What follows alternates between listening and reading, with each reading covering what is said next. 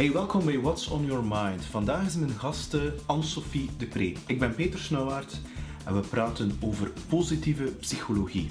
Positieve psychologie, Peter. Wat is dat voor een beest? Positieve psychologie is uitgevonden, bedacht liever, door Mihaly Csikszentmihalyi, onder andere gekend van Flow, onder andere een boek van Jan Bommeré in de jaren 50 van de vorige eeuw. En met Anne-Sophie babbelen we hoe dat de impact kan zijn van positieve psychologie op leiderschap, op je bedrijf, op teams. Is het een heel theoretisch gesprek? Totaal niet. Het is een heel praktisch gesprek. En je merkt zelf van Anne-Sophie dat zij enorm gepassioneerd is door deze topic en haar zelfs eigenlijk een corporate positivity activiste noemt. Geniet van ons topgesprek. Welkom bij What's on Your Mind met Peter Snauwaard. Elke week vertelt een gast over zijn of haar verhaal. En dat verhaal kan jou inspireren om je leven in handen te nemen. We zitten in een speciale situatie. Ik denk dat we dat... we zitten in situaties waarbij dat we praten via computers, remote. En ik heb dat een paar weken geleden gevraagd aan een breinwetenschapper. En die zei, dat is niet gezond voor onze hersenen. Integendeel. Mm-hmm. Dus qua emoties ook, er is ook weinig... daardoor neemt het vertrouwen af tussen collega's of tussen verschillende mensen. Hoe kijk jij daar eigenlijk persoonlijk naartoe vanuit jouw expertise? Het is inderdaad wel zo. Hè. Als we kijken, als mensen hebben we connectie is belangrijk. Hè. Mm-hmm. Maar anderzijds is het ook zo dat we vandaag dan toch wel over verschillende elementen kunnen beschikken, verschillende manieren kunnen beschikken om ons dan toch wel min of meer goed te voelen in de situatie waarin we ons bevinden. En ik denk, we kunnen inderdaad blijven kijken naar de zaken die moeilijk zijn, en die zijn er. Die ga ik zeker niet minimaliseren. Maar we kunnen ook een keuze hebben om te gaan kijken naar wat loopt dan wel goed en wat heb ik zelf in handen om er dan toch iets goed van te maken. En als ik dan mag kiezen, dan ga ik eerder voor de tweede optie gaan dan voor de eerste. Ja. Dat gebeurt niet vanzelf. Dat vraagt heel wat van jezelf, ook wat discipline om in die richting te gaan. Want je wordt overstelpt van wat je in het nieuws ziet, wat je leest, wat je hoort, wat je zelf ervaart, om dagdagelijks achter een scherm te zitten. Dus het vraagt wat oefening om voor die tweede keuze te gaan. Dat is mijn beleving. En is het dan hetgene waar vandaag de dag bedrijven en leiders jou contacteren, positieve psychologie, is dat dan een van de drijvers daarachter om dat misschien versneld te gaan implementeren? Misschien dat ze vroeger er naartoe keken en zeiden van ja, dat is al leuk en wel positieve psychologie, maar we hebben andere dingen aan ons hoofd. Ja, gelukkig wordt het meer en meer in de kijker geplaatst. De context zorgt er ook voor dat vandaag, los van harde resultaten, dat het resultaat om samen te werken met je mensen evenzeer aan heel wat belang wordt gegeven. Maar goed ook. En voor ons, als ik dan praat voor ons, als vanuit ons bedrijf, is ons echt wel de kern waar we mee starten, is vanuit positieve psychologie. Nu, daar bestaat ook zo'n beetje misvattingen rond. Want positieve psychologie is helemaal geen happyology. Dat is zo geen roze wolk die passeert en waar je gewoon mee op kan gaan vliegen. Dat is het helemaal niet. Het vraagt een goed inzicht in wat het kan betekenen. Maar het vraagt evenzeer een aantal concrete handvaten waar je effectief, pragmatisch mee aan de slag kan. Zelf, met een team en in een bedrijf. En dat is voor ons wel een hele belangrijke. En daar vertrekken wij uit in alles wat we doen met onze klanten. Nu, dat is gegroeid. Je komt niet zomaar tot het gegeven van positieve psychologie en daar gaan we mee aan de slag. Dat is eigenlijk ik zou durven zeggen, een levenswerk en ook van jaren om te zien van hoe kunnen we dit meenemen in onze dagdagelijkse werking met onze klanten. En daar zijn we heel concreet mee aan de slag gegaan. Dus we doen dat vanuit ons bedrijf op 2 niveaus. Vanuit positief leiderschap is 1 zaak, met positieve psychologie als ankerpunt. Maar dan een tweede, dat is een concept die we recentelijk eigenlijk hebben ontwikkeld. heet Corporate Positivity. En die te maken heeft met zo positiviteit binnenbrengen in organisatieculturen. En daar zijn wij ten stelligste van overtuigd dat dit vandaag echt wel de weg te bewandelen is. Om daarvoor te kiezen. Eigenlijk is het dit, om daarvoor echt te gaan kiezen. Maar het start wel, vermoed ik, vanuit de CEO. Als die persoon daar niet achter staat, of zelfs management, leadership team, want als het daar niet gedragen wordt... Ja. En zou ik zeggen. Hè. In die zin, uiteraard, hè, we praten over organisaties, het binnenbrengen in organisatie. En toch durf ik te stellen dat iedere medewerker, ongeacht de rol of de functie die je ook hebt in een bedrijf, je bent eigenaar van je cultuur. Ja, klopt. Er is zo'n heel mooi spreekwoord die stelt van mensen vormen cultuur, maar cultuur vormt ook mensen.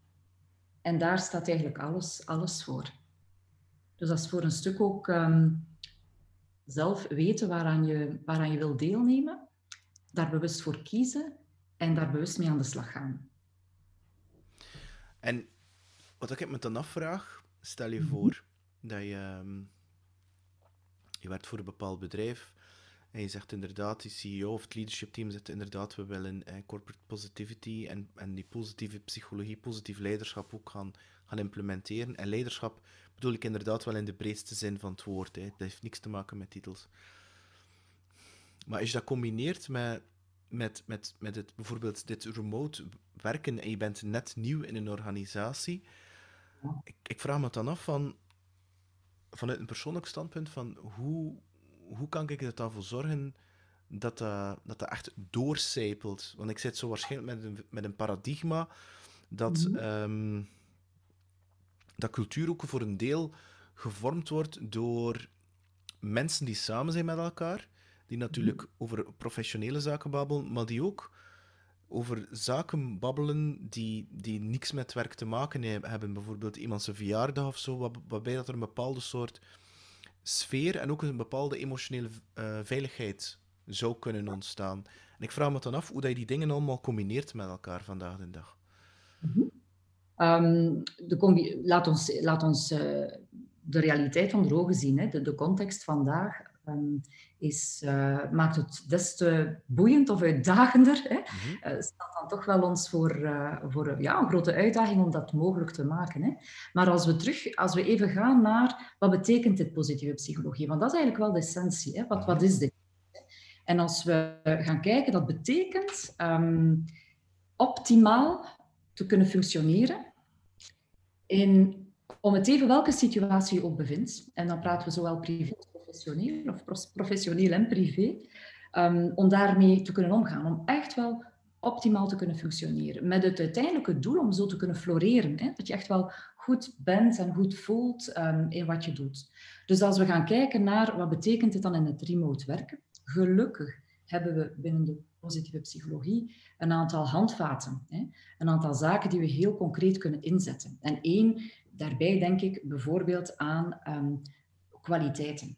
Ja, als ik jou vraag, Peter, wat zijn jouw kwaliteiten? Waar kan jij beroep op doen? Stel jou even die vraag, hè, om te horen. Oké, bij mij. Ja. Ik vind dat een heel interessante vraag. Wat ik toevallig de laatste week wel nog bezig mee geweest ben. Ik denk dat een van mijn kwaliteiten verbinden is. En verbinden in de zin is dat... en ik vond dat vroeger trouwens geen kwaliteit. Is als je een groep van mensen hebt, een bepaalde sfeer gaan creëren, een bepaalde vibe gaan creëren om te zorgen dat er iets gebeurt of dat er een groep van individuen, dat een bepaalde groep wordt, zal ik maar zeggen. Dus dat er iets meer teamgevoel komt en dat het gebeurt. Er was ooit een CEO die me dat vertelde, dat hij alleen voor die reden me ging aanwerven. En ik was echt super kwaad op hem, om eerlijk te zijn. Ik vond dat geen talent. Ik wilde liever herkend worden als... maar Peter heeft heel veel verkocht, zie je. En ik beschouw dat als een van mijn talenten. Of kwaliteiten liever. Ja, mooi. Ja, inderdaad. Dat is niet zo evident als men de vraag stelt van wat zijn je kwaliteiten. En ook daar zijn heel wat... kan je dat eigenlijk gaan benoemen onder verschillende kapstokken dan. vertellen over kwaliteiten en talenten, ik maak daar eigenlijk heel graag een onderscheid in. Mhm.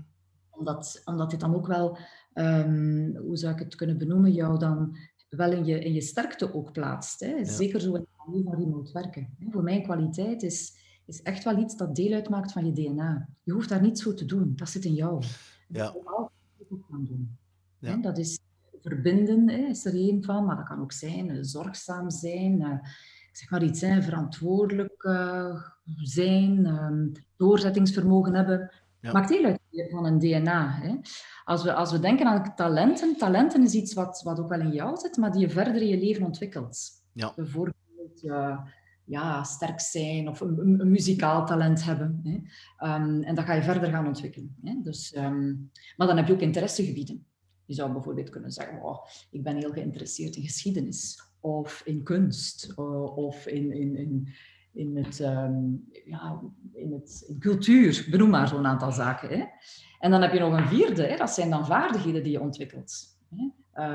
Vandaag, ik spreek nu bijvoorbeeld voor mezelf, een app ontwikkelen, dat zou echt wel een vaardigheid moeten zijn, dat zit niet in mijn DNA, dat is geen talent, dat is misschien zelfs geen interessegebied, maar dat zou wel een vaardigheid kunnen zijn om te gaan ontwikkelen. Dus er zijn zo verschillende elementen en vandaag wordt misschien een beetje samengegooid. Maar als we dan denken aan remote werken, kan je die allemaal samen met elkaar gaan inzetten. Ja. Dus als een van de kwaliteiten is zorgzaam zijn, ik ga het misschien op mezelf nemen. Hè. Zorgzaamheid is een van mijn kwaliteiten. En dat betekent dat ik dan ook zorg zal dragen voor mezelf tijdens het remote werken. Ja. Ja. En als iedereen dat voor zich kan gaan, hebben er gelukkig heel wat kwaliteit. Maar als je die gaat ontdekken van jezelf, en dan weet je binnen welke omstandigheden je ook kan bevinden, dat je daar ook op kan doen. Het gevaar binnen remote werken is de ene meeting na de andere. Non-stop. De ene is nog maar gedaan en de andere begint. Maar als je echt wel zorg wil dragen voor jezelf, dan ga je daar momenten inlassen waardoor het wel haalbaar is om zo aan de slag te gaan. En dan kies je daar ook voor. Ja. Dat is werken. Dat is werken. Hè? Dat is bewust zijn van wie je bent en op welke manier je daar optimaal mee kan omgaan en om het even welke omstandigheid je jou bevindt. Ja. Ja, wat er enorm binnenkomt, is dat natuurlijk positieve psychologie, de granddaddy Mihaly Csikszentmihalyi, die heeft het natuurlijk altijd over flow state. En flow state is uiteindelijk wat je zelf beschrijft, is dat je keert er... En je hebt het wel fantastisch goed verwoord. En bedankt daarvoor. Ik vind dat echt wel een heel interessante visie, zal ik het maar zeggen. Waarbij dat je inderdaad terugkeert naar wie ben je? En inderdaad, je hebt bepaalde zaken die jou geen effort kosten. Hè? Ik spreek over die verbinding, over die vibe, maar uiteindelijk gaat het daarover. Is dat een bepaalde flowstaat gaan creëren tussen mensen, waarbij dat totaal meer wordt dan die som van die onderliggende delen. En daarom denk ik inderdaad dat het inderdaad heel goed is om eerst een keer te vertrekken van wie ben je, wat zijn je kwaliteiten, wat zijn je talenten en wat zijn je vaardigheden. En van daaruit inderdaad te gaan vertrekken. Als je natuurlijk dan een groep van mensen hebt waarvan dat je weet dat er één iemand heel zorgzaam is, en je hebt er altijd van die mensen, dan weet je, als je die zeker in remote in een groep hebt, dan die er ook gaan voor zorgen, niet enkel voor zichzelf, maar die gaan ook gaan uitspreken naar de anderen van let daarop. En dat ze letterlijk gaan zorgen voor die andere persoon. En dus dat die ene persoon die kwaliteit heeft van zorgzaam te zijn, dat daardoor ook haar energie, of hem, energie geeft, omdat dat nu eenmaal heel dicht is bij wie zij of hij is. En ik denk dat vooral inderdaad daarover gaat, en in combinatie met opnieuw te leren, voelen van, ik ben hier mijn grenzen aan het overschrijden, het wordt hier te veel. Ik ben hier inderdaad, en het was een val dat ik zelf intrap ook, is dat je hebt zo die meetings na meetings, je hebt nog telefoons en dingen die binnenkomen en je neemt alles tegelijkertijd. Ja, en meestal stoppen die meetings ook niet op tijd, dus kom je altijd een klein beetje te laat met alweer een beetje stress en je bent zodanig in je hoofd dat je vergeet te voelen in je lijf. Ja, inderdaad. Hè. En als we zo'n stukje terug kunnen komen op onder andere, hè, want er zijn gelukkig meerdere elementen hè, die de positieve psychologie ons aanreiken. Als je kan terugkomen op kwaliteiten van onder elkaar, hè, als je die al van jezelf kan herkennen, Hm. dan is het een interessante oefening om die te gaan onderzoeken van het team. Ja? En daar die teamdynamiek en die teamcohesie ook gaan in creëren.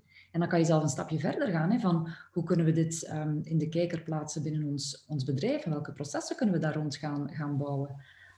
En dat zorgt voor een totaal andere manier om naar de zaken te kijken, in plaats van te gaan... En die zijn er, hè, nogmaals, ik ga die zeker niet negeren of minimaliseren, maar in plaats van te gaan zien van wat niet lukt, ja, of wat heel moeilijk is of wat lastig is, om te gaan kijken met wat we allen hebben. En dat is fantastisch. Hè? Als mens hebben we zoveel zaken in ons. Op welke manier kan je die zaken inzetten om er wel een succes van te maken? Ja.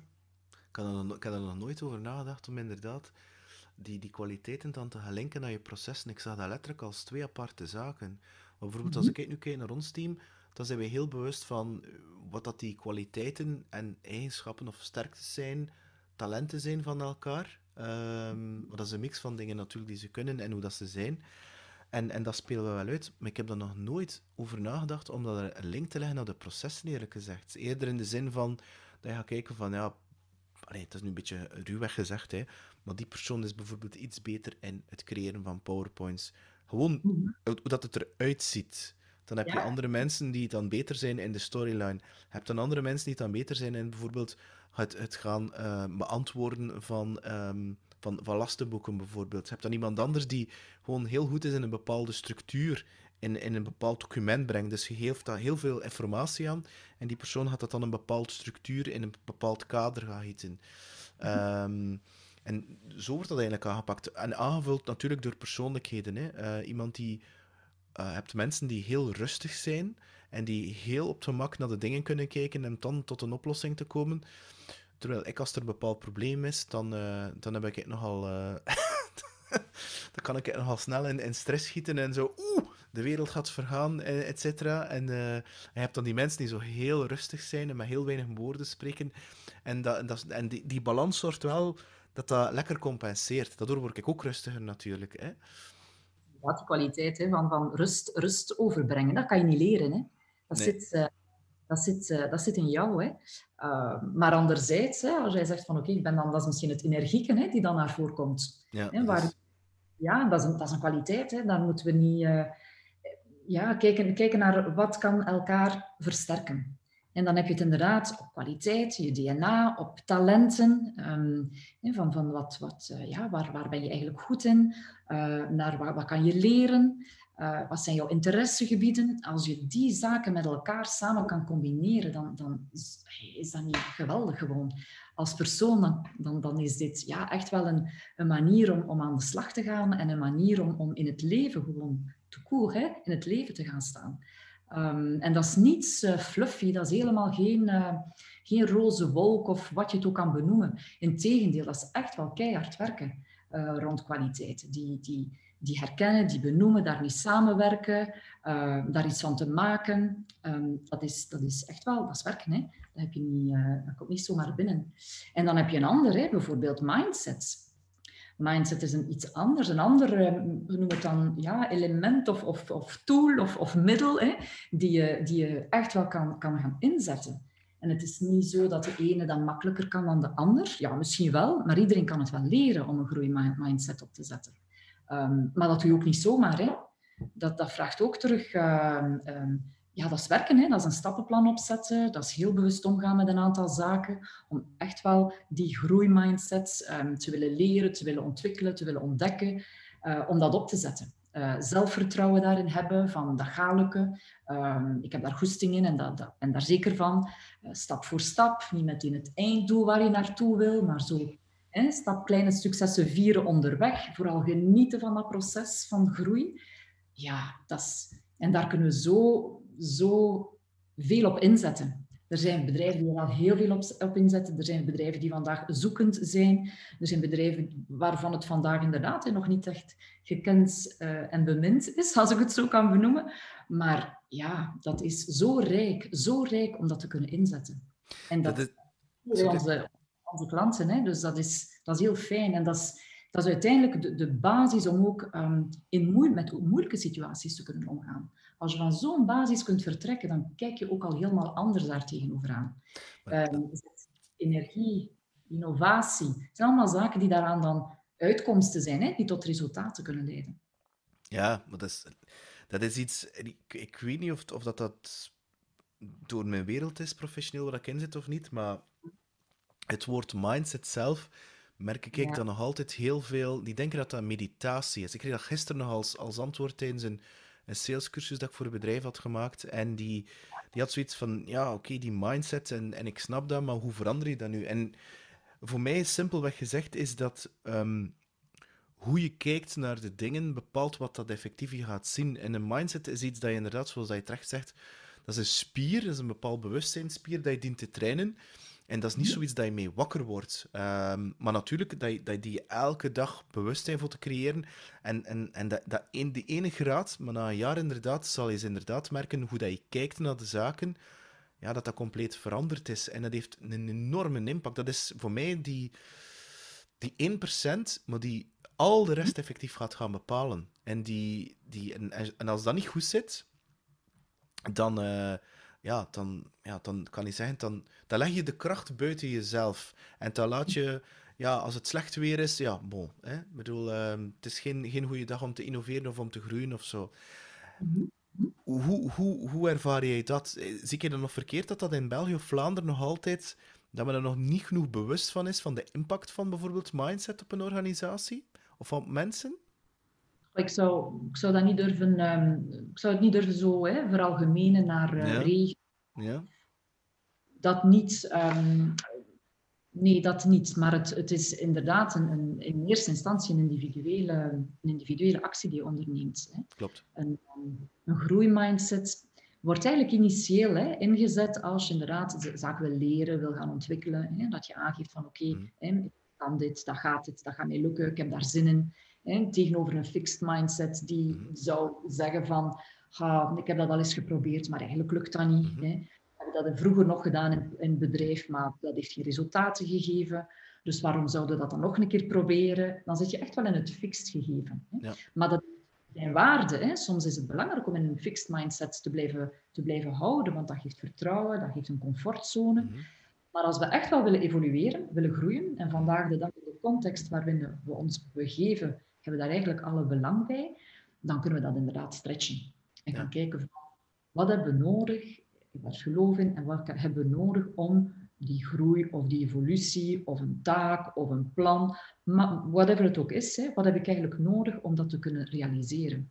En dat is groeimindset, openstaan. Openstaan naar mogelijkheden. En niet alleen zeggen het gaat wel gaan, maar ook een plan opmaken van wat heb ik allemaal nodig om het mogelijk te maken? Op wie kan ik beroep doen om dat mogelijk te maken? Wat ga ik horen, zien, voelen dat het inderdaad gelukt is wat ik beoogde? En dat kan zijn van, ik hoorde je praten over een sales training, dat kan zijn van ik heb ik zeg maar iets, een prospect of een klant en je zou kunnen zeggen, ik heb daar een meeting mee, je zou kunnen stellen van, dat is een moeilijk persoon, dat gaat wel lastig zijn, ik ga serieus mee moeten gaan verdedigen of argumenteren. Dat is eigenlijk een fixed mindset. Of je kan gaan denken en zeggen van, inderdaad, die man gaat misschien met vragen komen, maar dat gaat mij dan toch wel tot nadenken zetten. Dat is eigenlijk wel interessant, want dat kan mij misschien helpen in een ander gesprek met een andere klant. Dan zit je in een groeimindset. En dan ga je zien van, een vraag die ik krijg, wat heb ik dan nodig? Op welke manier kan ik argumenten gaan opbouwen? Ik ga dit uittesten, ik ga zien wat het resultaat brengt. En zo ben je jezelf aan het stretchen in een groeibeweging. Ja, het is dat. Dat is exact wat je zegt. Je kan kijken naar de dingen, oftewel win je, oftewel leer je, maar niet zien als inderdaad die obstakels of die tussen haakjes moeilijkere gesprekken of moeilijke mensen die op je pad komen. Voor mij is dat... Ja, ik weet wel, maar het is wel een hele goeie. Omdat het wel klopt, omdat je inderdaad bepaalde mensen ziet, moet ik daar nu opnieuw weer naartoe bellen? Maar ik denk dan ook van, dat is een uitnodiging tot een groei. Ik bedoel, die persoon gaat inderdaad vragen stellen, en dat breidt je dan voor op andere gesprekken, omdat die vraag gaat terugkomen. Dus ik vind dat eigenlijk een heel terechte een heel terecht voorbeeld wat je opzoomt. Ik ga een keer, Anne-Sophie, maar een keer een heel andere richting uitgaan. Wat er mij vooral opvalt bij jou, is dat je die passie voor die positieve psychologie, die positiviteit, en ik weet het, hè, dat is hier niet de happy toestand. Geen happyology. Ja, nee. Het is geen happyology. Nee, het is dat, want ik bedoel, het menselijk brein is niet gemaakt om continu gelukkig te zijn. Dat is ook bewezen. Hè. Stel je voor dat je in een bepaalde staat bent, waarbij je zegt, ik heb nu alles in mijn leven, toch ga je altijd iets meer hebben. En dan raken bijvoorbeeld rocksterren aan de cocaïne, omdat die dopamine dan weer maal 10 gaat gaan of zo. En de hersenen gaat altijd wel een probleem vinden. Dus we zijn niet gemaakt om continu gelukkig te zijn. Ik vraag me soms zelfs af of dat gelukkig zijn, dat gaat dan naar een soort normale staat en dat voelt dan een klein beetje saai aan. Ik denk dat nu net door die afwisseling van al die emoties, die toch komen en gaan, dat nu net laat inzien, als we dan een keer gelukkig zijn, dat eigenlijk voor een bepaalde... dat we het meer appreciëren dat het er is. Nu, dat was een heel lange intro. Van wat komt die passie van jou? Maar ik vermoed niet dat je ermee geboren bent, maar bedoel, wel vroeger als je het dan zag, hè, Brinks en Gouden Gids, ik kan me niet inbeelden dat je daar mee bezig was. Van waar die... Ik denk onbewust ben ik met positiviteit geboren. Dat is een kwaliteit, dat zit in. Dus dat is heel fijn, hè, om daarop te kunnen beroepen. Eén, daar bewust van te zijn, naderhand, hè, maar ook daarop te kunnen beroepen. En en dat is interessant, hè, je leven, als je zo op een bepaald moment je levenslijn terugmaakt, hè, en terug gaat kijken, helpt ook om kwaliteiten in kaart te brengen. Dan heb je, zoals ieder leven, hè, heb je hoogtes en heb je wat dieptepunten en dan heb je terug hoogtes. Hè. En als je dan zo'n beetje in een helikopter gaat gaan kijken naar je leven, dan is dat boeiend, want het zijn de kwaliteiten net die je naar die piek hebben gebracht en kwaliteiten die je uit dalmomenten hebben gehaald. Hè.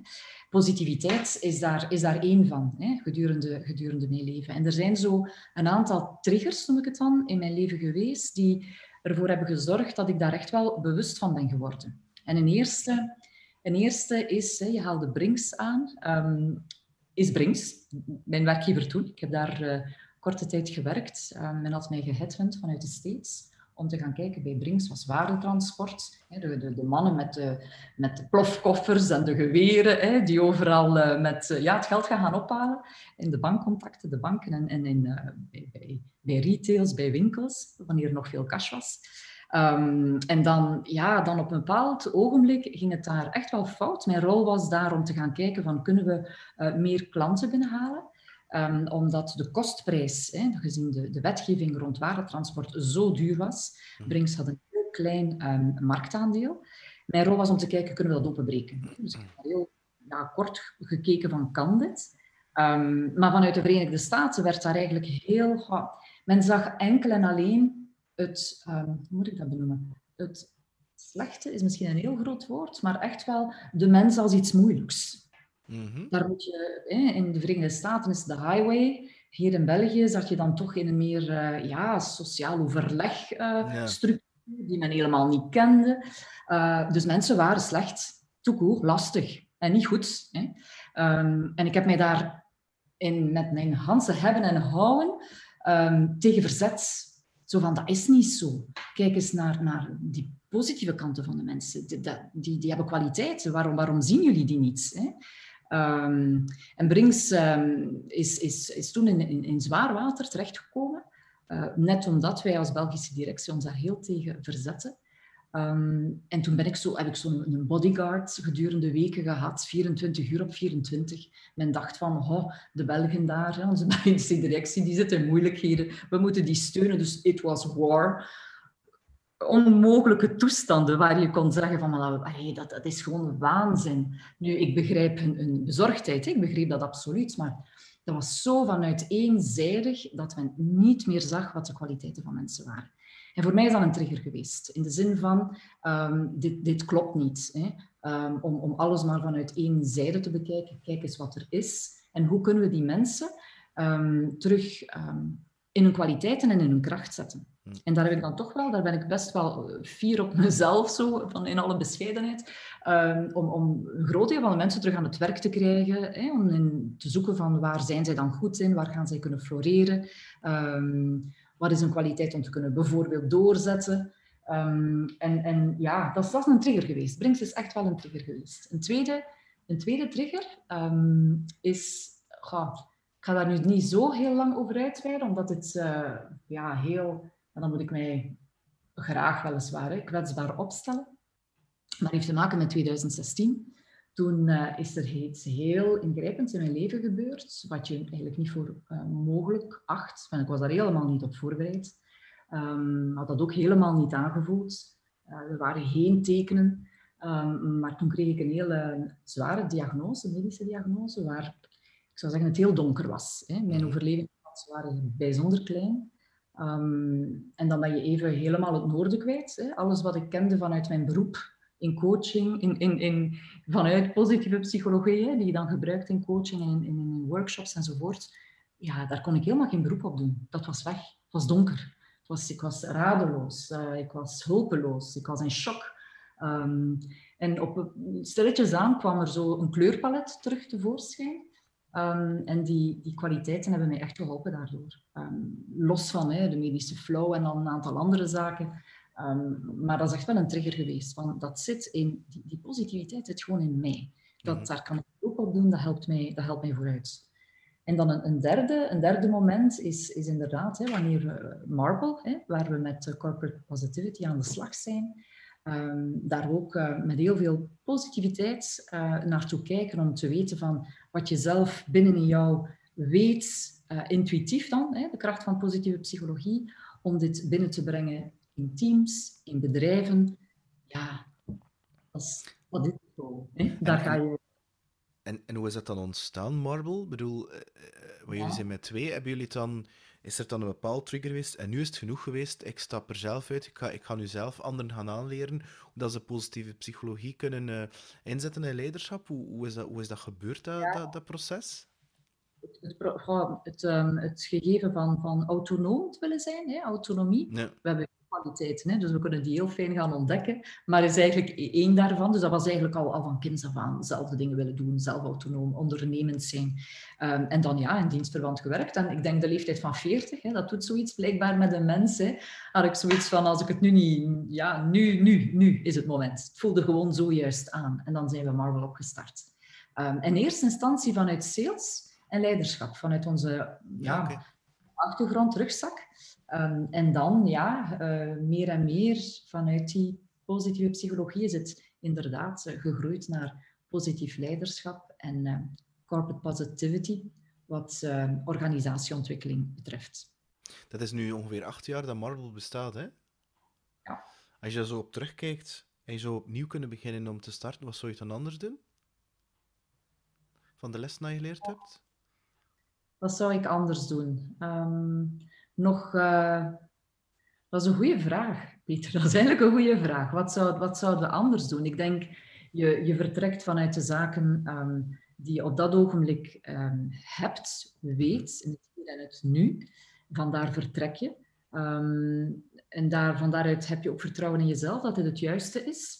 Dus om daar nu op terug te kijken en te zeggen van, ik zou dat dan anders hebben gedaan, ik denk dat eerlijk gezegd niet. Omdat je vanuit je sterkte op dat moment vertrekt. En zou dat anders zijn? Ik weet dat niet, ik denk dat niet. Dat zou hetzelfde zijn. Ja, ik weet het, maar het is ik weet het en het is, zo zou ik ook antwoorden. En dat geldt ook trouwens voor hetgene van je punt 2. Hè. Ik bedoel, dat is wat dat gebeurt en ja, ik bedoel, je dient dat te omarmen. En dat vormt je tot wie dat je nu bent. Tegelijkertijd vind ik het altijd wel leuk om de les eruit te kunnen leren, of dit inzicht, om dat te kunnen geven aan de persoon die bijvoorbeeld 8 jaar geleden Anne-Sophie was. Dus het is inderdaad een hele hypothetische vraag natuurlijk. Hè.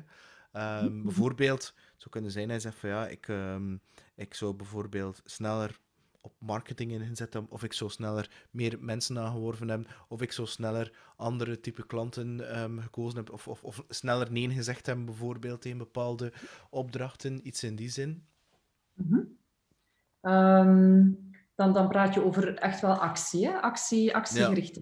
Ja, inderdaad. Ja. meer actiegerichte zaken. Je zou kunnen, maar dan nog niet. Hè. Dat is eigenlijk een groeiproces. Zou ik het anders doen? Ik denk dat niet. Ik denk dat niet, echt niet. Je vertrekt vanuit van het ogenblik wat je hebt. Natuurlijk, hè, achteraf nu, dat is makkelijk hè, om aan te geven en te zeggen van, had ik dat nu geweten, hè, dan zou ik dat wel. Hè.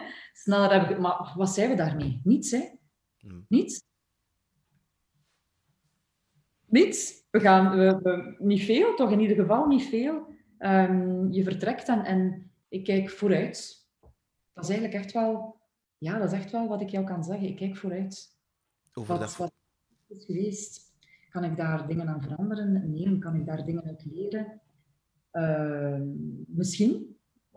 Misschien en zelfs ongetwijfeld, maar we leven in het hier en het nu. Dus ik ga van daaruit vertrekken met wat er vandaag hier ligt en vandaag aanwezig is. En dat zijn nu de moeilijkheden, remote werken. En we gaan daarmee aan de slag en kijken wat kunnen we daarmee doen, hoe kunnen we dat inzetten, hoe kunnen we dit haalbaar maken, hoe kunnen we zorgen dat mensen zich dan toch optimaal voelen. Want hoe erg kan dat niet zijn om 's morgens op te staan en te denken van ik ga me weer achter dat scherm gaan zetten. Ik moet werken achter mijn scherm. Ik heb daar echt geen zin in. Hoe erg is dat niet om zo op te staan 's morgens? Hè? Dat lijkt me echt verschrikkelijk. Ja, en toch is dat een grote realiteit. Hè? Dus laat ons kijken op een andere manier om het dan haalbaar te maken, aangenaam te maken, optimaal te maken, zonder dat het daarom altijd oké is. Hè? Zonder dat je daarvoor, dat je denkt van, nu is het echt wel het halala wat ik wil doen. Dat is het niet, hè? Maar hoe kan je dan toch wel optimaal functioneren, zodat je je dan toch wel goed kan voelen en verder kan. Ik ben hier ondertussen koffie aan het nemen, Pieter. Ja, ik hoor het. Ik zat net te denken dan zo van inderdaad... Sorry, ik was echt de bedenking, ja. Nee, dat is oké. Ik was in flow naar jou aan het kijken en aan het luisteren ook. Ja, maar ik merk het dat je in flow bent. En dat is echt... Ik vind dat echt zo zalig om mensen in die flow staat en die passie te zien. En dat is iets dat vanzelf gaat. Dat is... Ja, ik heb daar echt... En dan heb je hebt dan ook zo... Dan praten we ook zo rond motivatie. Hè? Want dat zit er ook dan toch wel een hele belangrijke in. Hè? Van hoe ga je jezelf gaan motiveren? En hoe zie je dat dan? En wat zijn daar dan mogelijkheden in? En dan nog, dan is dat heel interessant om te gaan zien van... Ik heb... En dan, hoe sta je daar dan tegenover? 4 verschillende motivaties. We hebben dat allemaal. We hebben er ene waarvan dat we zeggen van oké, dat is gewoon vanuit extern. Ik moet dat doen. Mm-hmm. Ik heb er gewoon geen andere keuze. Ik moet dat doen. Hè. En een tweede motivatie is van ik ga dat wel doen, maar als ik het niet doe, dan voel ik me daar eigenlijk wel een beetje schuldig over. Mm-hmm. Hè. Dat maakt me dan toch wel gemotiveerd om het te doen. Hè. Om mij dan geen schuldgevoel daarover te hebben. En dan heb je zo een motivatie die komt vanuit, dat is omdat ik het graag doe. Ik heb daar plezier aan, daarom ben ik gemotiveerd om dingen te doen.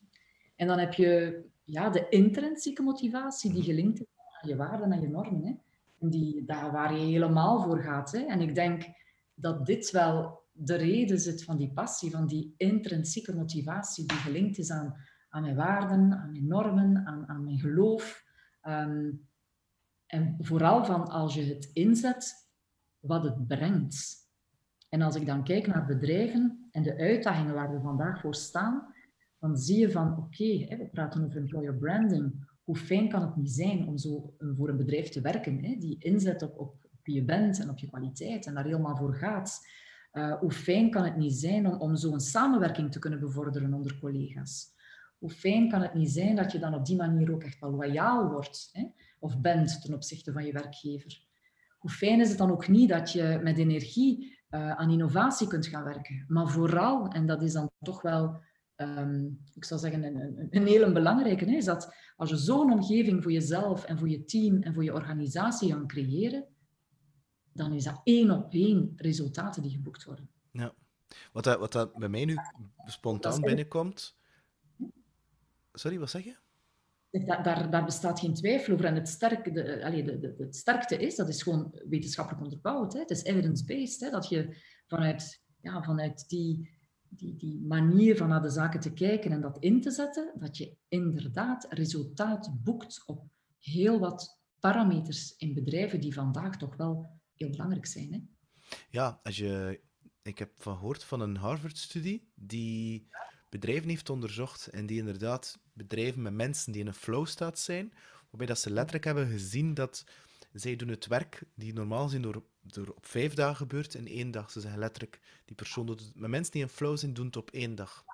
Ja, Op 1 dag. Dus die resultaten zijn er inderdaad. Nu, de bedrijven waar je net over babbelt, het doet me heel hard denken, wat dat er heel veel in de publieke pers is die bedrijven à la Tors, Colruyt, Bospaint, Durabrick. Dat is zo de typische, waarvan dat ik het weet. Zijn er bij jou weten nog andere die je mag delen? Bedrijven die daar heel hard succes hebben mee geboekt? Absoluut. Hè. Er zijn bedrijven vandaag die hoe zou ik het benoemen, die echt wel bijvoorbeeld gaan werken op engagement, op echt wel betrokkenheid die je hebt ten opzichte van, die dan het waardepalet heel sterk naar voren brengen, die de missie van het bedrijf heel sterk in de kijker zetten, die de visie heel helder omschrijven, die dan heel duidelijk naar de mensen brengen van kijk, en zo gaan we het doen, hè. Zo kunnen we dat allemaal waarmaken. Maar dat is op zich niet voldoende. Hè. Nee. Als we kijken vanuit positieve psychologie, om echt wel resultaten op verschillende elementen te hebben, heb je verschillende ambities nodig. Noem het bouwstenen, ambities. Hè. En in ene daarvan is inderdaad betrokkenheid. Hè. Om het in het Engels te benoemen, positive engagement is daar een hele belangrijke in. Hè. Een tweede is positieve connecties hebben met mensen, intern, extern, is een tweede. Een derde is positive ambience, de sfeer die er op het werk is. Op welke manier ga je daarmee om? Dan hebben we positieve communicatie. Hoe ga je met communicatie aan de slag? Op welke manier kunnen mensen op een transparante, open way met elkaar gaan communiceren? Wat zet je daar allemaal voor in? Dus dat zijn allemaal zaken, het zijn bouwstenen waar je mee aan de slag gaat om echt wel resultaten te gaan boeken op meerdere niveaus. En dat is niet zo... Ja, dat vraagt werken. Hè. Mindset is een vijfde. Hè. Dus er zijn zo 5 bouwstenen, 5 ambities. En die we dan, nogmaals, wetenschappelijk onderbouwd, die we dan hebben uitgeschreven per bouwsteen in 4 initiatieven. Wat doe je dan concreet? En de sterkte bestaat er natuurlijk in om een combinatie te maken van verschillende zaken. En het is de verantwoordelijkheid van iedereen om daar aan mee te werken, om daaraan te participeren. En dat kan je als je begrijpt van en inziet en ook ervaart, ziet, voelt, hoort wat de positieve impact daarvan is. En dan is dat niet alleen professioneel, maar je kan dat gerust doortrekken op een privéleven, een persoonlijk leven. Ja, het is altijd alle twee natuurlijk. Ik denk zelfs dat... Als we nu praten zo, als we nu zien, bijvoorbeeld zo positive engagement, betrokkenheid, echt eens op een andere manier vanuit positieve psychologie naar de dingen te kijken, kan zijn om, ik geef een voorbeeld, om te zeggen van oké, we gaan nieuwe woorden gebruiken in ons bedrijf. We gaan nieuwe rituelen inzetten. Woordgebruik kan zijn, ik ga niet meer praten over een evaluatiegesprek. Want dat betekent soms iets is goed of iets is minder goed. Of iets is niet goed. Hè. We gaan bijvoorbeeld praten vandaag over waarderingsgesprekken. We gaan praten over groeigesprekken. Waar we terug gaan kijken hoe kunnen we mensen in hun kracht zetten. En dat betekent niet dat je daarom niet ziet wat er minder is. Hè. Maar je gaat wel kijken van met wat je hebt als persoon, hoe kan je dat dan aanpakken. Hè. Woordgebruik. Waarom? Omdat woordgebruik verankert onmiddellijk in je brein. Klopt. Als ik het woord moeilijk gebruik, dan denk ik al in moeilijkheden. Als ik het woord oplossing gebruik, dan ga ik al handelen in oplossingen. Dus alles wat we zeggen en wat we doen en wat we horen, ons brein is daarvoor een fantastische motor, waar we allemaal over beschikken. Dus met andere woorden, hoe kan je dat allemaal gaan beïnvloeden? En dat kan. Hè. Er zijn heel wat zaken die we kunnen doen. Hè. Je kan de ochtend starten en je kan de ochtend starten met nu in remote werken bijvoorbeeld. Je kan de ochtend starten en zo een 2 minuten koffie nemen samen. Hè? Why not? En dan laat je gewoon... Je praat niet over wat er moet gebeuren vandaag. Maar je praat 2 minuten, 5 minuten met je collega. Ja, hoe sta je erin vandaag? Wat heeft je blij gemaakt? Waar ben je dankbaar voor geweest gisteren? Ik benoem het maar. Hè. Wat gaat er positief gebeuren vandaag? Hè? Naar waar kijk je uit? Waar heb je zin in? Dan krijg je vleugels gewoon. Hè. Ja, dat klopt. Nogmaals, dat betekent niet dat je dan niet erkent en ziet wat er niet is. Hè. Alleen gaat je aandacht uit naar de mogelijkheden die er zijn. Ja, ja dat klopt. Dat klopt. Dat is hetzelfde wat ze trouwens leren in slipcursussen. Hè. Je focust je op het punt waar je wilt uitkomen. Als je natuurlijk focust op de muur, ga je op de muur crashen. Ja. Over die koffies. Ik had deze week nog een gesprek met iemand. En hij werkt voor een Noors, Deens, Zweeds bedrijf. Ik moet opletten wat ik zeg. En daar plannen ze quasi elke dag een fieke koffiemoment in. Dus dat wil letterlijk zeggen dat ze inderdaad een moment in... Het is remote, hè, want ze zitten niet allemaal op dezelfde locatie. En plan ze effectief die koffie in voor letterlijk dat gevoel te kunnen hebben. Ik weet nu niet of ze dat nu benoemen met dankbaarheid en et cetera. Maar toch wel dat stilstaan en het gaat niet over het werk bewust. Omdat het daar nog meer heerst dan hier. Dat bewustzijn daarvan. Fika-momenten heet het. Klopt. Ja. Eigenlijk, iedereen kan inloggen. De CEO, benoem die functie niet, maar iedereen logt in. Of het is geen verplichting, hè. Je logt in als je er zin in hebt, als je er behoefte aan hebt. En je praat met ieder in je organisatie. Dat is geweldig, hè? Om die verbondenheid dan toch wel te kunnen houden. Hè? Want als we kijken binnen motivatie, als mens hebben we toch wel een drietal zaken nodig. Hè? We hebben autonomie nodig, hè? Te kunnen beslissen wat je gaat doen, hoe je de dingen gaat aanpakken. Hè? We hebben verbondenheid nodig, absoluut. Hè? Verbonden voelen met jezelf, maar ook met de ander, met een team, met een organisatie. Hè? En dan hebben we ook wel competenties nodig. Hè? Want wat we willen doen, willen we goed doen. Allen. Hè? We willen allemaal goed doen in wat we doen. Of goed zijn of goed doen in wat we doen. Dus die drie zaken, hè, het fameuze ABC, hè, zoals men dat heet, hè, autonomie, belonging, hè, verbondenheid en competentie zijn zo echt wel 3 elementen waar we als persoon, als individu, ook over kunnen waken van zit dit goed in evenwicht voor mezelf? Is dat eigenlijk wel oké? En als we dan denken aan remote werken, zoals zien op autonomie, je kan wel een takenpakket of taken op de dag krijgen, maar kan ik daar ook eentje tussen steken waar ik zelf over kan beslissen? Ja. Dan gaat mij wel motiveren. Hè? Kan ik een moment nemen om met mijn collega... En waarom moet dat altijd achter scherm zijn? Pak gewoon je telefoon. Ja. Bel, loop rond, hè, mobiel bellen. Hè. Loop eens rond met je telefoon in je handen en neem contact op met een collega of met iemand extern, een vriend of vriendin, maakt niet uit. Het hoeft niet altijd achter scherm te zijn. Nee, dat klopt. En we hebben vandaag nog meer dan ooit de mogelijkheid om onze competenties aan te scherpen. Remote maakt het ook makkelijker om achter scherm dingen te leren. Dus het is niet allemaal niet oké, maar alles hangt ervan af hoe je ermee omgaat. En voor de ene persoon gaat dat al een stukje makkelijker zijn dan ik zou kunnen zeggen, voor de ene persoon gaat het al een stukje moeilijker zijn voor de ander, maar daar kies ik bewust niet voor. Ja. Ik ga jou zeggen, voor de ene persoon gaat het al een stukje makkelijker zijn dan voor de ander. Dat is daarom dat ik eigenlijk het woord maar niet wil gebruiken. Oké.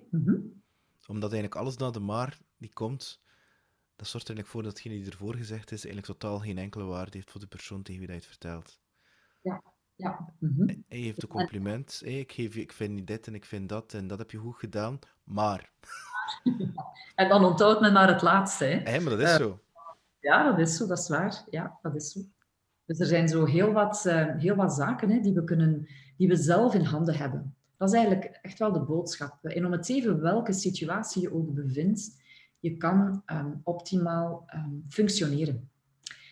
En dat is geen fluffy woord. Er zijn handvaten om dit te kunnen doen.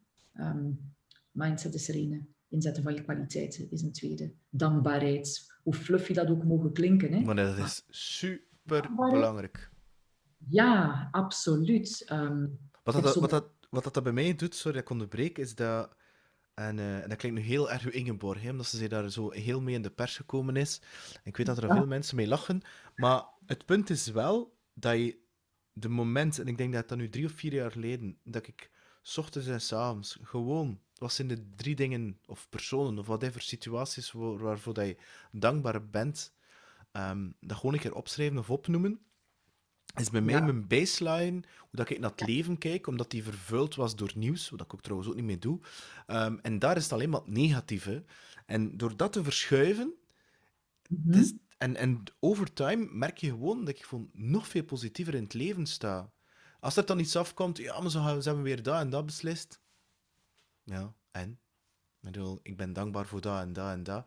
En Ja, dat zijn echt die kleine dingen, die er ook dan nog voor zorgen dat dan het geluk echt in die kleine dingen zit.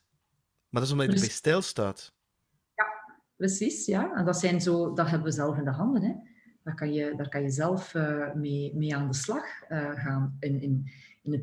Je praat over remote werken, maar in het remote werken ook. Hè. Je kan dankbaar zijn hè, dat je inderdaad van bij je thuis uit kunt werken, dat je een laptop hebt om dit mogelijk te maken.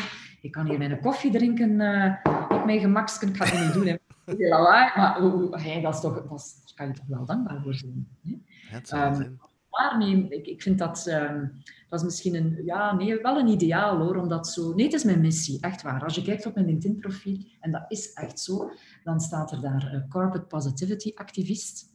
En ik had een klant een paar weken geleden die mij zei, Anne-Sophie, activisten, eigenlijk moet je daar evangelist op zetten. Dat is een boodschap die je wilt buitenbrengen hè, en die jullie hè, vanuit Marvel dan binnenbrengen in organisaties.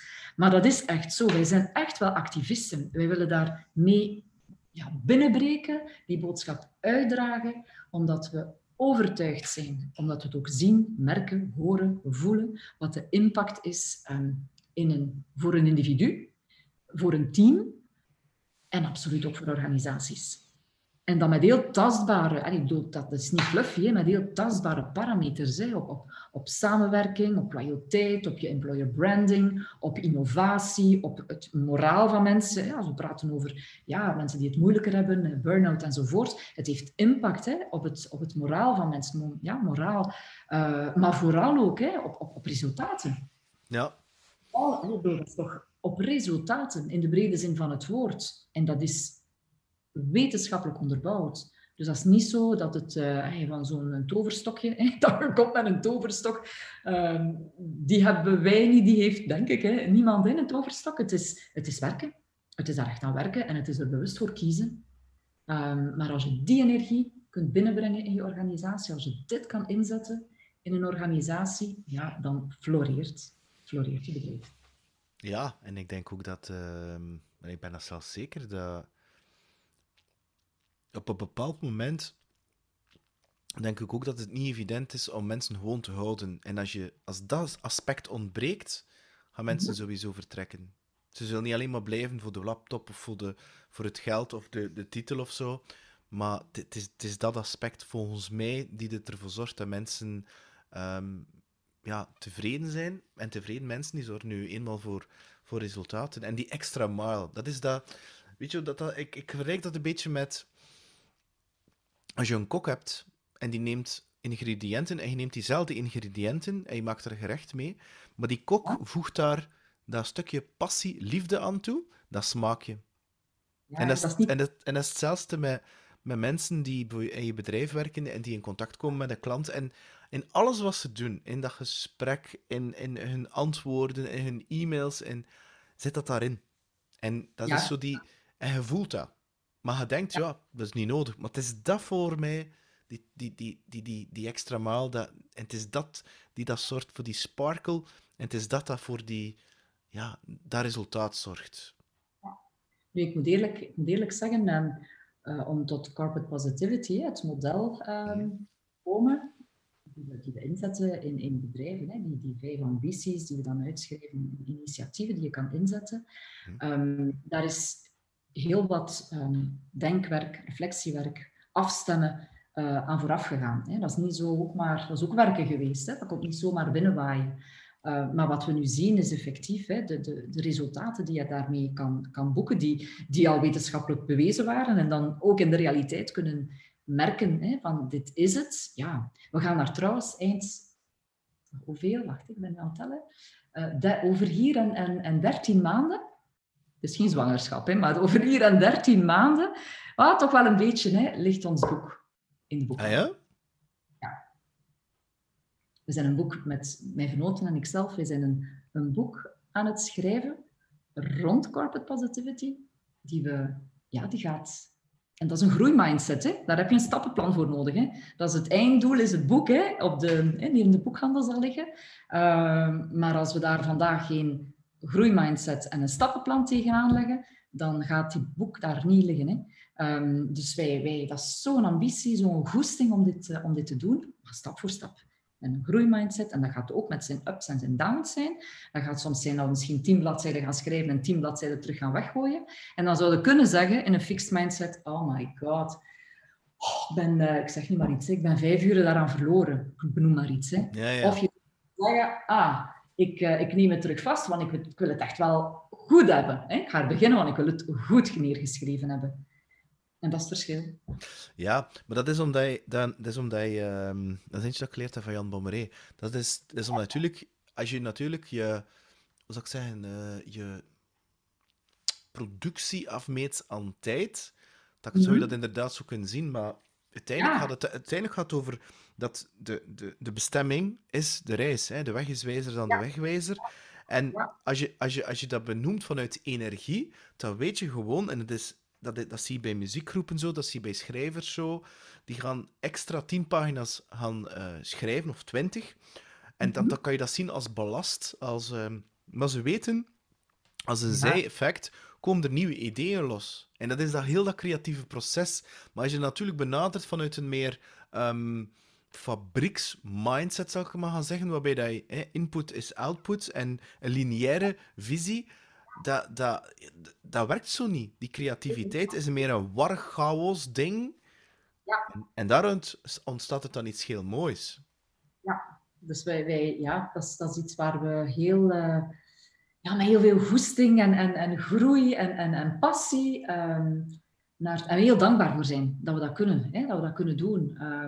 Dat we corporate positivity hebben kunnen ontwikkelen. Daar ben ik ongelooflijk dankbaar voor dat we dat hebben kunnen doen. En nog meer dankbaar dat we dat gaan kunnen neerschrijven en kunnen meegeven. En dankbaar dat klanten ons vertrouwen om dit in te zetten in organisaties. Dat men ons daarin vertrouwt om dat te doen. Ja. Is het in het Nederlands of in het Engels? We gaan starten met het Nederlands. Heb je al een uitgever? Nog niet, maar dat komt er. Kijk, bij deze de intentie is gezet. Ja, absoluut. Ik zal... Je krijgt er een toegestuurd, Peter. Absoluut. En terwijl ik het zeker lezen, en gaan we er zeker nog een podcast rond doen. Een gesprek rond Anne-Sophie. Dat is iets dat me enorm... Ja, je weet het, ik ben fan van... Want Jan heeft me gisteren nog een berichtje gestuurd. Jan had Flow vertalen in het Engels. En hij heeft een aantal quotes nodig van mensen die het boek toegepast hebben, et cetera, et cetera, et cetera. En... voor mij is dat positieve psychologie, flow, dat heeft mijn leven veranderd.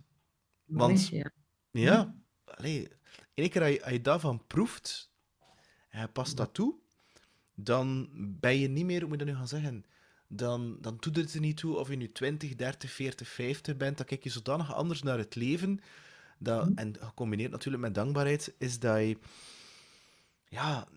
continu uit dat vaatje van passie en kan tappen, zal ik maar zeggen. En dat je zo letterlijk voelt dat pad met die positieve energie, dat zich zo continu aan het ontvouwen is, terwijl dat je het aan het bewandelen bent. En ja, ik voelde me zo niet toen ik 30 was, omdat ik inderdaad meer in dat rationele, in dat, je denkt dat het zo hoort, structuur.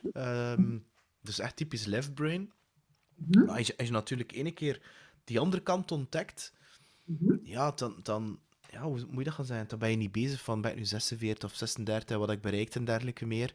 Dat is eerder van, oké, je leeft in het hier en nu, zoals dat je het letterlijk zegt, en je geeft je over. Je weet natuurlijk ook wel dat keihard werken is, daar niet van. Maar het is meer een soort aligned action dan zo, ik ga nu dingen doen voor de externe validatie voor het oog van andere mensen.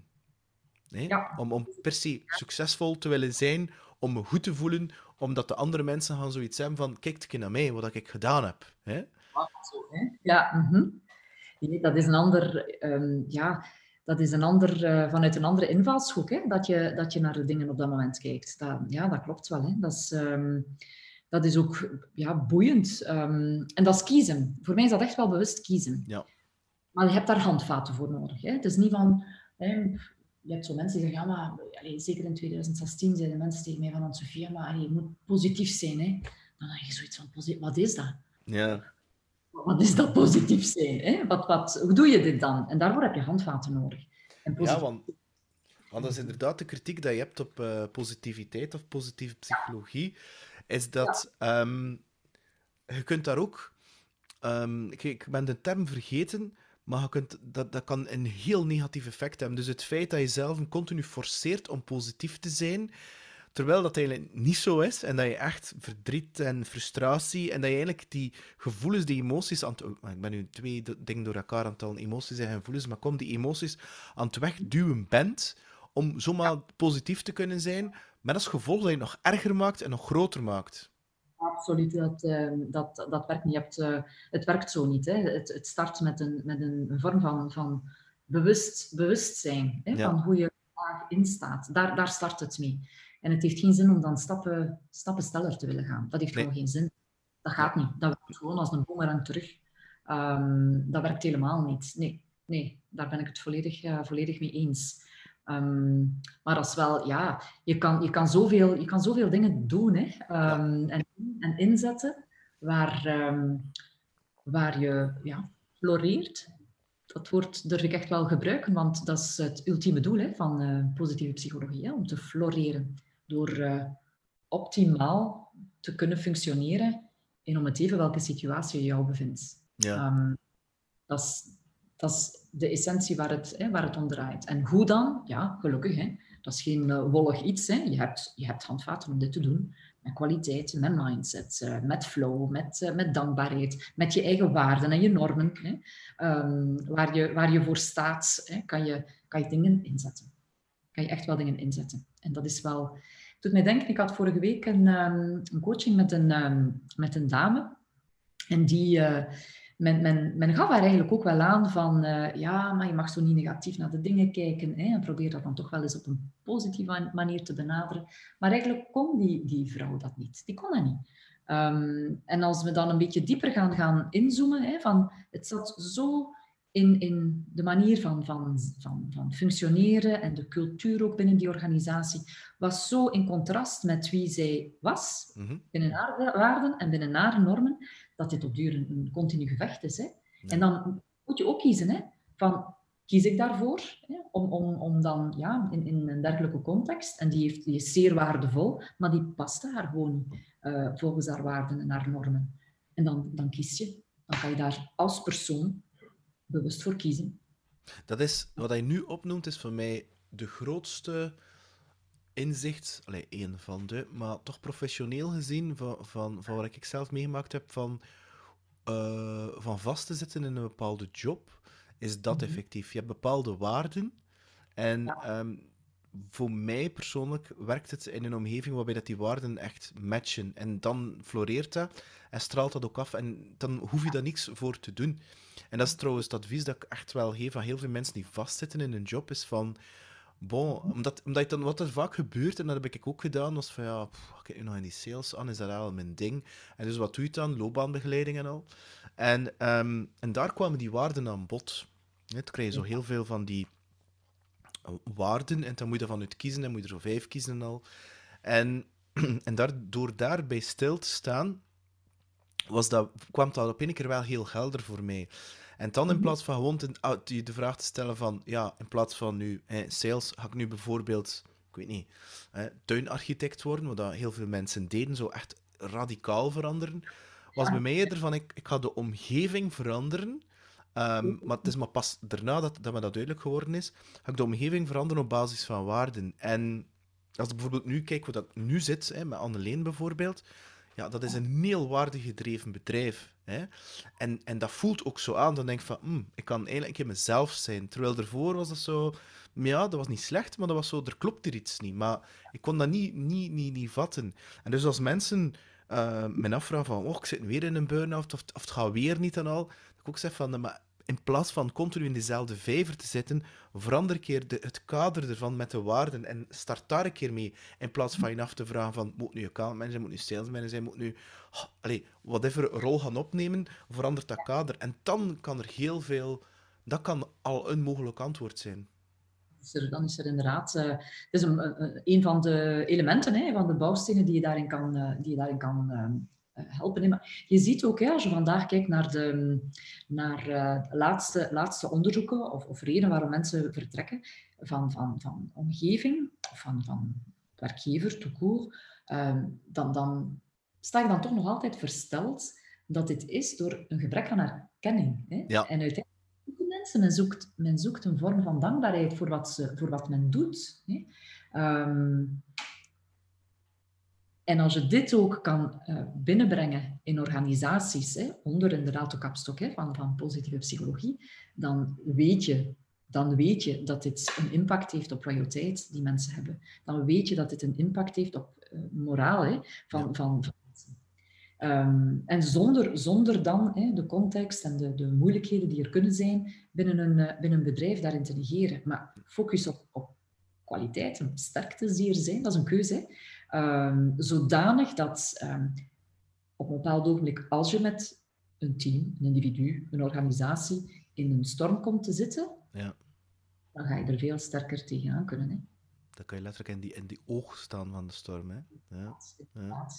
Ja, inderdaad. Een oefening wat ik graag een keer doe, en het is tof dat je dat vertelt, ik heb het eigenlijk al een tijdje niet meer gedaan, en ik ga het wel een keer doen opnieuw, is de mensen in de cirkel zetten van een team, één iemand in het midden laten staan, en dan dient iedereen van die persoon minstens 1 ding, mag zelfs de liefste 3, positieve dingen vertellen over die persoon, waarom dat je die apprecieert. Ik kan je verzekeren, dat creëert, en nu gaan we echt wel... Nu ga ik in fluffy gaan, dat creëert dan een bepaald veld van energie. Ik creëer een hele speciale sfeer, en kan je verzekeren, na die meeting, iedereen is zo... die spiegelneuronen schieten aan, die dopamine schiet erin, die serotonine schiet in, en iedereen is zo echt... Dat is een hele toffe... Omdat je dan echt... Je hoort nooit niemand zeggen...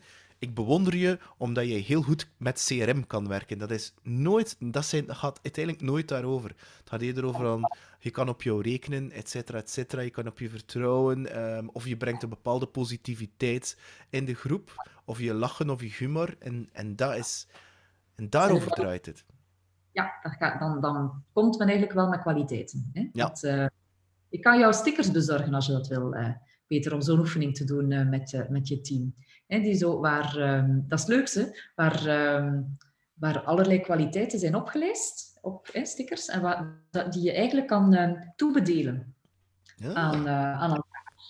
Dat is heel tof, omdat je het dan ook een stuk verankert. Je hebt mensen die dat dan op een agenda, in een boekje op zich laten gekleefd zijn voor de hele dag. En dat is eigenlijk dat is tof, omdat het ook tastbaar maakt. Ja. Als je jou toe, zo een aantal die je kan gebruiken in je dagdagelijkse realiteit. Ja, heel tof. Het is echt een heel toffe manier om kwaliteiten tastbaar te maken. Je mag dat zeker doen, Anne-Sophie. Ja, Bedankt. Het is heel leuk iets. Het is een middel om kwaliteiten te doen leven in een team of in een organisatie. Ja. Ik heb nu een laatste vraag voor ons gesprek, Anne-Sophie. Ja? Hoe is dat zo, je eerste podcast? Maar ik moet eerlijk zeggen, eigenlijk al gisteren. Gisteren zei ik hier thuis van, ik heb morgen een podcast waar ik aan voor uitgenodigd ben, waarvoor ik jou van harte dank. En ik was daar zenuwachtig rond. Weet je waarom? Nee. Ja, ik wou dat goed doen. Ik had zoiets van, dat is dan het gegeven van de dingen goed te willen doen. Hè. Ik wou dat echt goed doen. En deze ochtend had ik zoiets van, Anne-Sophie, stop. Ik bedoel, dat is een toffe tip. Hè. Dat is een hele toffe tip. Zo heb ik het mij verankerd in mijn hoofd. Je praat met mensen, je bent dat gewoon en je kan En dat ging meteen weg, eenmaal ik je zag, hè, want ik zie jou hier op het scherm.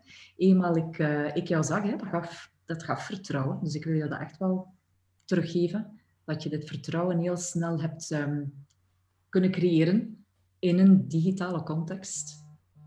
Dus, voor die denken dat het niet kan, ik kan hier bij deze getuigen. Het is perfect mogelijk, zelfs met mensen die je eigenlijk niet vandaag, hè, tot en met vandaag, niet echt kent. Ja, het is dat. Nee, bedankt daarvoor. Maar ik voelde dat ook wel in het begin. En je voelt dat heel mooi als dat zo begint te landen. Maar dat is...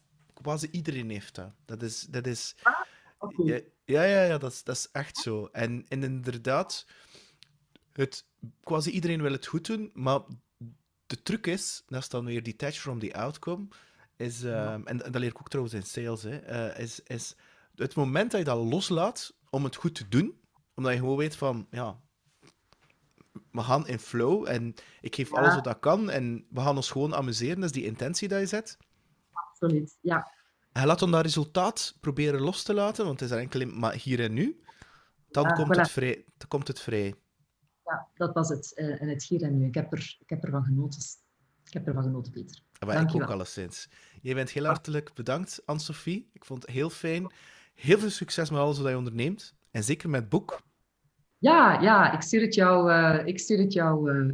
op en ik stuur je de stickers op. Ja. Ik kan jou alleen een paar toevertrouwen. Toegeven. Niet toegeven, maar jou... hoe zou ik het nu benoemen?